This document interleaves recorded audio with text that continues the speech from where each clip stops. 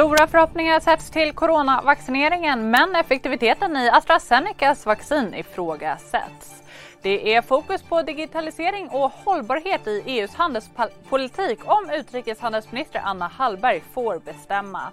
Och så får BlackRock svidande kritik. AMF och Lannebo tycker fondjättens ägarstyrning skadar svenska börsbolag.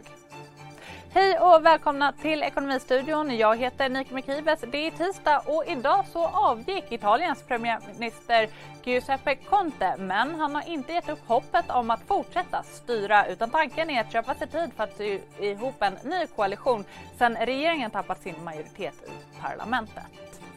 Här på Stockholmsbörsen så är det positiva tongångar. Hur nära 2000 punkter är vi, Alexander Klar? Fortsatt nära Nike. Vi var ännu närmare bara för en liten stund sedan. Index var uppe igen 1997, just nu 1994 och som sagt backat tillbaks lite då, men tog fart egentligen efter öppning. Lite trevande inledning men sen satte det fart. Får stöd idag av de många rapporter som har kommit och som generellt tagits väldigt väl emot av marknaden. Både här hemma i Sverige men också i USA där vi öppnar för handel om en liten stund. Och där har vi sett terminerna krypa tillbaks, pekade på en negativ öppning. Just nu så ser det ut som att vi öppnar närmast i sidor och vi gör det då efter vi fått flera amerikanska spännande rapporter som kan sätta tonen och kanske ta oss över de där 2000. Johnson & Johnson har kommit med rapport. Starkare utsikter för 2021. Aktien ser ut att lyfta i öppning. Packard, Volvo-konkurrenten, svagt nedåt, ser ut som att det öppnar. Man har skruvat upp sina prognoser både för den nordamerikanska marknaden liksom Europa och Sydamerika något mer än vad analytikerna hade tänkt sig. General Electric väntas öppna upp rejält kring 10%. Hade lite svagare siffror i det här kvartalet men också starka utsikter för 2021. Och den här aktien har tagit fart ordentligt men inte kommit upp på de nivåerna vi såg innan coronautbrottet, så det fortsatt lite nedtryckt aktie. Och sen då Verizon också mot en ganska så platt öppning, svagt nedåt. Hans Westberg som leder telekomjätten var också marginellt bättre än väntat på resultatraden. För svensk del då, där visste vi att Epiroc skulle göra ett bra kvartal. De har inte drabbats lika hårt, gruvor har inte drabbats lika hårt i den här pandemin vad det verkar som. Och så fick vi också en signal från Sandvik förra veckan att just gruvdelen har gått bra. Och Epiroc lyckas ändå överträffa förväntan på flera delar av rapporten, omsättningen och resultatet växte. Man strösslar till med en liten extrautdelning, men orderingången var något svagare än väntat. Aktien föll inledningsvis ner 4% de första skälvande minuterna, men har nu som ni ser vänt upp.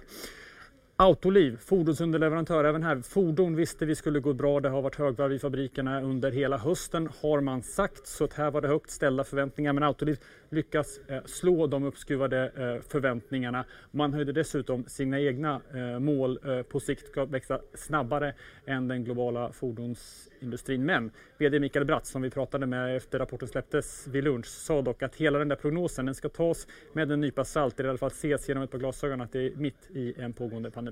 Den prognosen vi lämnar för 2021 är ju baserat på så att säga, det bästa man kan få fram i dagsläget, och som bekant så håller vi oss i iOS-siffror här för 2021, och det jag säger här egentligen är väl att när vi tittar nu i början på 2021 så ser vi ju fortfarande en osäkerhet kopplad till covid-19-krisen och hur den utvecklar sig, och sen har vi ju också då vissa så att säga, supplier issues, inte direkt kopplat till Autoliv här men till fordonsindustrin i stort. Jag tänker framförallt på Semiconductors här som en utmaning.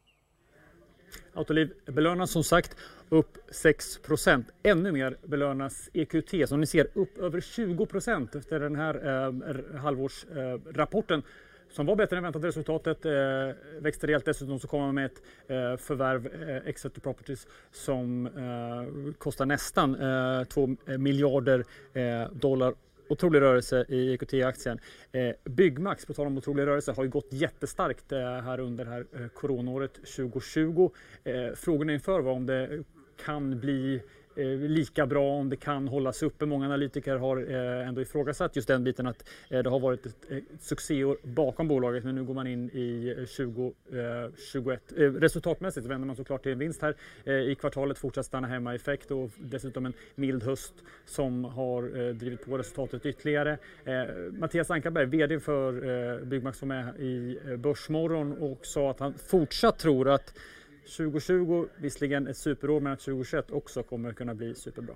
Det är klart att 2020 har varit ett väldigt exceptionellt år och folk har varit hemma mycket mer än vi hoppas att man behöver vara igen, och den nivån på marknaden tror vi inte på. Men det som verkar komma fram i alla konsumentundersökningar är att hemmet har blivit en mycket viktigare del av människors liv. Fler vill jobba åtminstone ibland hemifrån, och människor har också mer fritidsaktiviteter hemma och har köpt husdjur och båt och sommarhus och allt vad det är. Så alla siffror visar ju att människor uppskattar hemmet mer och också prioriterar att spendera pengar på sina hem. Så en marknad som är lägre än 2020 men bättre än det var före pandemin, det förväntar vi oss för 2021. Och upp 5% på dagens rapport. Och det är som sagt, många rapporter idag hinner inte kommentera så mycket annat som händer ut. Jag kan bara notera att förutom Autoliv då, som stiger bland storbolagen, så är det Kinnevik, Swedish Match, båda upp på höjda rekommendationer och riktkurser. Och sen också Investor Sandvik, rapporterande bolag, som är det som stiger mest idag. Creades, investmentbolaget, kom också med rapport. Har gått jättestarkt, nästan dubblats det senaste året på Stockholmsbörsen. Har ett stort innehav i Avanza. Nu adderar man ytterligare nästan 5% idag. Man gav aktieägarna också ett förslag på en utdelning om 14 kronor per aktie. Imorgon blir det mer rapporter, då bland annat från Öresund. Creades med Sven Hagströmer, styrelseposten där sitter istället Mats Kviberg för Öresund. Brukar jämföra de två när det kommer till substanspremie och substansrabatt, så är de nu otroligt långt ifrån varandra. Hinner inte knappt nämna att när det gäller Öresund och Bilia, största innehavet, omvänd vinstvarning idag. Så en positiv nyhet där för Öresund inför morgonens rapport. Men det tar vi då. Nu fortsätter vi att kolla på det här, Nika, om vi kan ta oss upp i 2000 innan vi stänger för dagen. Det håller vi koll på, och det kan ni tittare också hålla koll på genom att fortsätta följa våra sändningar.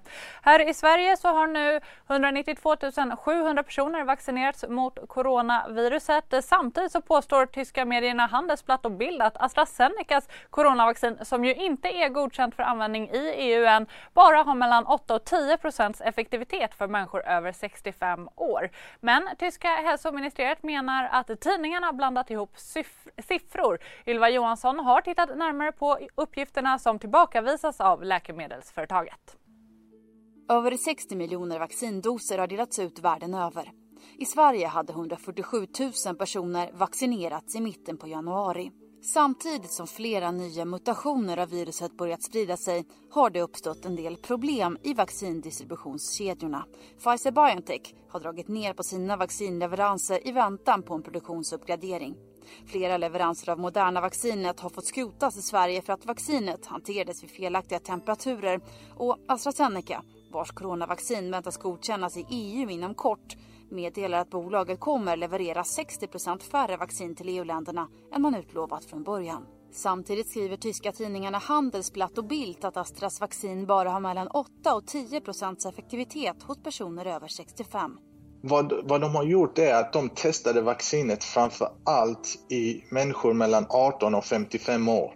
Så de har inte så mycket data på människor som är över 55 och väldigt, väldigt lite data på de som är över 70.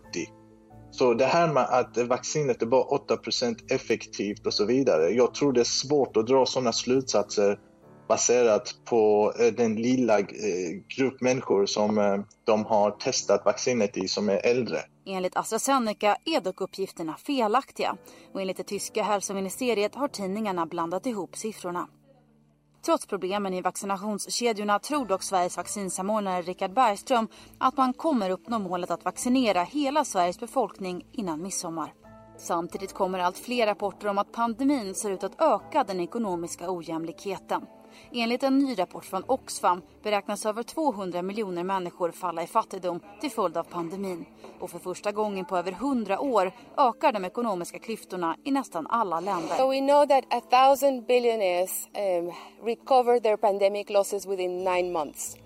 For the world's millions of poor people, it will take more than 10 years to come back to pre-pandemic levels. So that's a huge gap and this inequality is just rising. En av orsakerna till de ökande klyftorna stavas vaccin. I nuläget har 16% av världens befolkning lagt beslag på 60% av vaccinen. Samtidigt som till exempel Kanada beställt vaccin som skulle kunna vaccinera den kanadensiska befolkningen 5 gånger om, har endast 25 vaccindoser levererats till Guinea, som är ett av världens fattigaste länder. It's not right that younger, healthier adults in rich countries are vaccinated before health workers and older people in poorer countries. Samtidigt finns rapporter om att fattiga länder får betala mer för vaccinen. Sydafrika, som beställt 1,5 miljon doser av AstraZenecas vaccin, betalar till exempel mer än dubbelt så mycket som EU-länderna. During the pandemic, the 10 billionaires made $500 billion in that period, which would be enough to prevent anybody across the world from being pushed into poverty. And would be enough also to pay for a vaccine for everyone. Tanken är att WHO:s globala vaccinprogram COVAX ska göra coronavaccinen tillgängliga för alla, oavsett inkomst. Målet är att minst 20% av världens befolkning ska kunna vara vaccinerade vid slutet av året med hjälp av programmet. Det finns dock en oro för att stödet till programmet kommer bli mindre än väntat och hittills har inga vaccin inom COVAX levererats. Nu ska vi vidare till EUs handelspolitik som ses över för att anpassas till den globala handelns förändrade förhållanden. Sverige har flera inspel för att lyfta svenska intressen och jag träffade utrikeshandelsminister Anna Hallberg och frågade vilka effekter coronapandemin haft på den globala handeln. Coronapandemin har ju visat hur beroende vi är varandra. Inget land kan tillverka alla respiratorer eller ansiktsmasker själv, utan vi är beroende av den globala handeln, verkligen, framförallt i kriser. Men många har ju också insett att man blir mer sårbar med de globala värdekedjorna. Och därför har det blivit en tendens att man har pratat om att reshoring och flytta närmare sina produktionskedjor. Och det kan man ju förstå, men jag tror inte det är lösningen på lång sikt. Nu håller ju EUs handelspolitik på att ses över. Vilka frågor ser du som extra prioriterade? Det allra viktigaste nu när vi står i det här väldigt avgörande momentet att EUs handelspolitik ska läggas fast nu under de kommande åren, det är att vi fortsätter ha en öppen, en rättvis och en hållbar handel och att vi inte sluter oss. Ser du risken för det? Absolut. Jag tror att om inte vi som är frihandelsvänner men som också står upp för en hållbar handel, om vi inte är tydliga i vår röst, så finns det en risk att de här lite mera slutande krafterna, de som vill skydda och bevara snarare än att vara öppna, kan få lite mer fotfäste. Men hur ser du, hur tydligt vill EU-länder nu skydda och bevara snarare än att då verka för öppen handel som du pratar om? Men det är ganska stor skillnad också mellan länderna. Jag tror att i grund och botten så inser alla hur viktigt det är med en öppenhet. Men det finns också en rädsla att vara öppen. För när man till exempel har en industri i ett land som inte har gjort de nödvändiga omställningarna och där man ser ett hot i att vara öppen mot omvärlden, då vill man snarare skydda sig. Medan Sverige har en konkurrenskraftig industri som hela tiden förändras och transformeras ihop med fackföreningar och arbetsgivare. Och där är vi mycket mer konkurrenskraftiga. Men vilken samsyn finns då mellan EU-länderna? Ja, nu har vi ju UK lämnat och vi sörjer det. Vi saknar dem som frihandelsvänner. Men jag startade förra våren en grupp som vi kallar för Stockholm 6, alltså 6 stycken likasinnade frihandelsländer och nu är vi 8, vi har utökat den. Och där finns en väldigt stark kraft nu. 8 länder som driver de här frågorna ihop med Sverige, bland annat Tyskland. Så den är ju väldigt viktig. Sen har jag också startat en handelspolitisk rådsgrupp med representanter för näringsliv, akademi och fackföreningar och vi träffas igen nästa vecka. Och ska diskutera så jag får inspel från dem också. Så vi är väldigt aktiva från Sveriges sida. Ja. Och då om man tittar på det här arbetet som just nu pågår för att omforma handelspolitiken. Hur anser du att Världshandelsorganisationen borde reformeras för att öka resultaten? Eller har WTO till och med spelat ut sin roll? Nej, vi behöver verkligen WTO. Men vi behöver ett WTO som är modernt och som reformeras och som är relevant och som är transparent. Så att det finns väldigt mycket som behöver göras om i WTO. Och nu måste vi måste göra det nu och EU ska vara en väldigt pådrivande kraft för detta.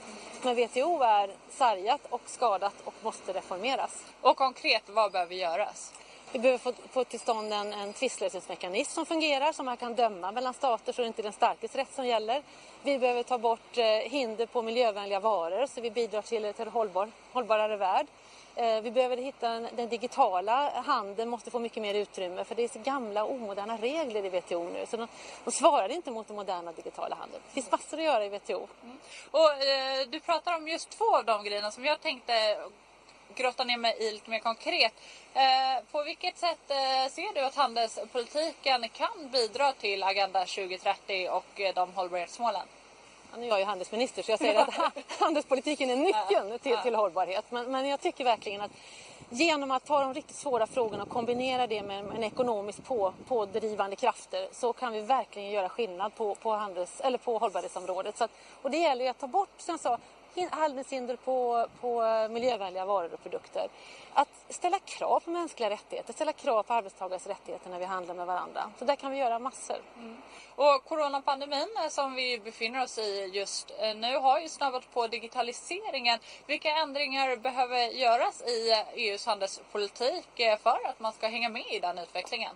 Här behöver vi göra ändringar både i EUs handelspolitik men också faktiskt på den inre marknaden. För det har inte heller riktigt hängt med i regelverket. Vi måste mycket mer tillåta fria dataflöden och se att den digitala handeln är det är mer och mer kärnan av väldigt mycket av våra transaktioner. Så det finns väldigt mycket att göra där. Vi måste modernisera både EU och WTO i det avseendet. Så det driver vi också den frågan. Och hur ser ni på tullar? Många andra länder är av åsikten att det till och med kan rädda jobb i industrin. Det är så kortsiktigt att tro att tullar kan rädda jobb. Utan det är en konkurrenskraftigt EU som räddar jobb. Att vi ligger i framkant med hållbara lösningar. Inte genom att skydda gamla och moderna industrier. Och Joe Biden har ju nu svurits in som president i USA.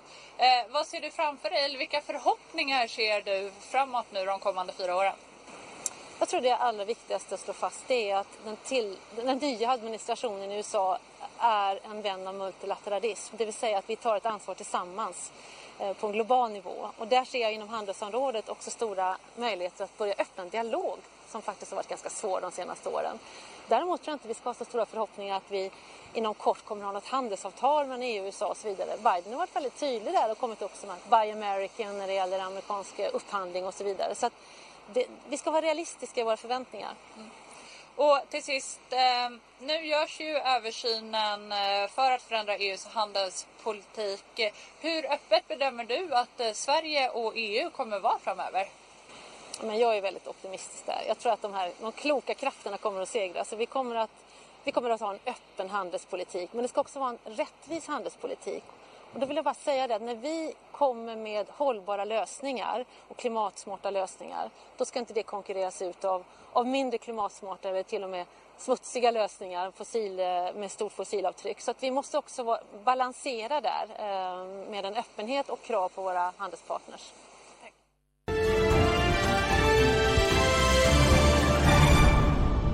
BlackRock är en av Stockholmsbörsens största ägare och har varit tydliga med att man vill se mer mångfald i svenska bolagsstyrelser, bland annat vad gäller styrelseledamöters etniska bakgrund. Men nu får det jättelika amerikanska fondbolaget svidande kritik från AMF och Lannebo som menar att BlackRock inte förstår hur svensk bolagsstyrning fungerar och att det kan få förödande konsekvenser. Jag säger välkommen Göran Espelund, ordförande i Lannebo. I er debattartikel så skriver ni att BlackRock tycks sakna grundläggande kunskap om svensk bolagsstyrning. Vad är det ni menar att BlackRock inte förstår? Vi tycker faktiskt inte att de förstår hur den svenska bolagsstyrningsmodellen fungerar i grunden. Vi delar BlackRocks ambition om att se en ökad mångfald i svenska bolagsstyrelser. Men där tar det liksom slut. Vad BlackRock gör är deras sätt att agera. Det är att rösta nej på en bolagsstämma. Att rösta nej utan att ha ett eget förslag.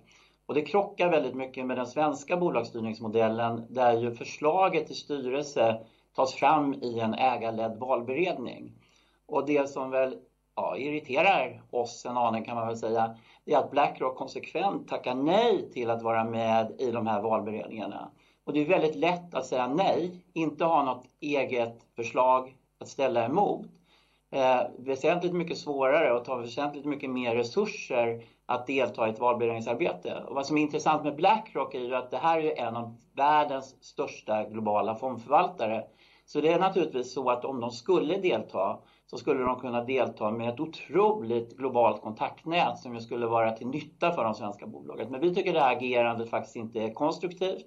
Vi tycker faktiskt att det också är skadligt och vi tycker att man borde kunna förvänta sig mer av en så pass stor ägare till svenska noterade bolag som BlackRock ändå är. Låt mig då bara tillägga en sak om jag får. Och det är ju att den här utvecklingen har gått fort.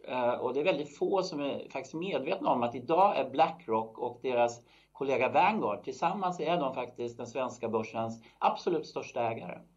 Men är det då verkligen rimligt för en så stor spelare att vara med i alla valberedningar? Nej, och det är ju lite där problematiken kommer. Jag förstår ju var de kommer ifrån. Indexförvaltningen har ju gjort att den typen av förvaltare äger väldigt många bolag. BlackRock skulle jag gissa äger mellan 10 000 till 12 000 bolag globalt. Samtidigt får man ett krav på sig från omvärld och reglerare att man ska vara aktiv i sitt ägarstyrningsarbete. Och ska man vara det i 10 till 12 000 bolag, då blir det en väldigt formalistisk syn på ägarstyrning. Till skillnad från de aktiva ägarna som har tid och kraft att delta. Så jag förstår lite var de kommer ifrån. Det är också liksom den här krocken mellan den amerikanska ägarstyrningsmodellen där styrelserna nominerar sig själva och den svenska ägarstyrningsmodellen med ägarledda valberedningar. Men så hur hittar man en lösning på det här? Och BlackRock som då är en av svenska börsens största ägare som då låter det som faktiskt inte har möjlighet att sitta med i alla valberedningar. Nej, men jag tror de får investera mer i sitt ägarstyrningsarbete om de säger att de ska ta ägarstyrning på allvar. För att bara säga nej och inte ha några egna förslag eller för den sakens skull delta aktivt. Jag tycker faktiskt inte det är riktigt seriöst. Nej. Men samtidigt är det inte viktigt att BlackRock driver de här frågorna hårt? Vi delar ju som jag sa alltså önskemålet om att se en ökad mångfald i noterade bolagsstyrelser. Det är ju en målsättning som vi delar. Vi har liksom ingen annan uppfattning där. Och vi har ju jobbat hårt själva med att försöka till exempel få mer jämställda styrelser och kommit relativt långt. Så det är liksom inte det som är problematiken. Problematiken är agerandet, att liksom rösta nej. Alltså konsekvensen, om BlackRock skulle få med sig alla övriga aktieägare på att rösta nej, då innebär det till slut att vi inte har en styrelse. Enligt svensk aktiebolagslag ska ju bolaget då likvideras. Det är inte ett konstruktivt sätt framåt. Det är någonting som vi måste angripa på ett annat sätt. Är det här en utveckling i det långa loppet som du är oroad för att det kommer bli så? Ja, vi ser ju hur indexförvaltningen har tagit mark under de senaste åren. Det är mycket därför som BlackRock och Vanguard är börsens största ägare. Om vi inte har utrymme för aktiva ägare framöver, då har jag lite svårt att se hur vi ska kunna driva den svenska bolagsstyrningsmodellen framåt. Sen så är det naturligtvis så att det tomrum som bildas, det kommer fyllas av någon. Fylls det av ledningar? Ja, det vet jag inte om det är så bra, för jag tycker den här modellen där ägare utser styrelse som i sin tur utser vd är en väldigt konstruktiv styrningsmodell. Så någon kommer väl att fylla tomrummet, men om det är bra för bolagen och bra för bolagens långsiktiga hållbara värdeskapande, det är jag inte helt säker på. Men är det så, behövs det mer ägande av kött och blod? Det behövs mer aktiva ägare. De kan ju vara institutionella. Både AMF och Lannebo är ju vad man brukar kalla institutioner, men det är en rätt stor skillnad på aktiva förvaltare som dessutom bedriver ett aktivt ägararbete och passiva indexförvaltare som bara säger nej.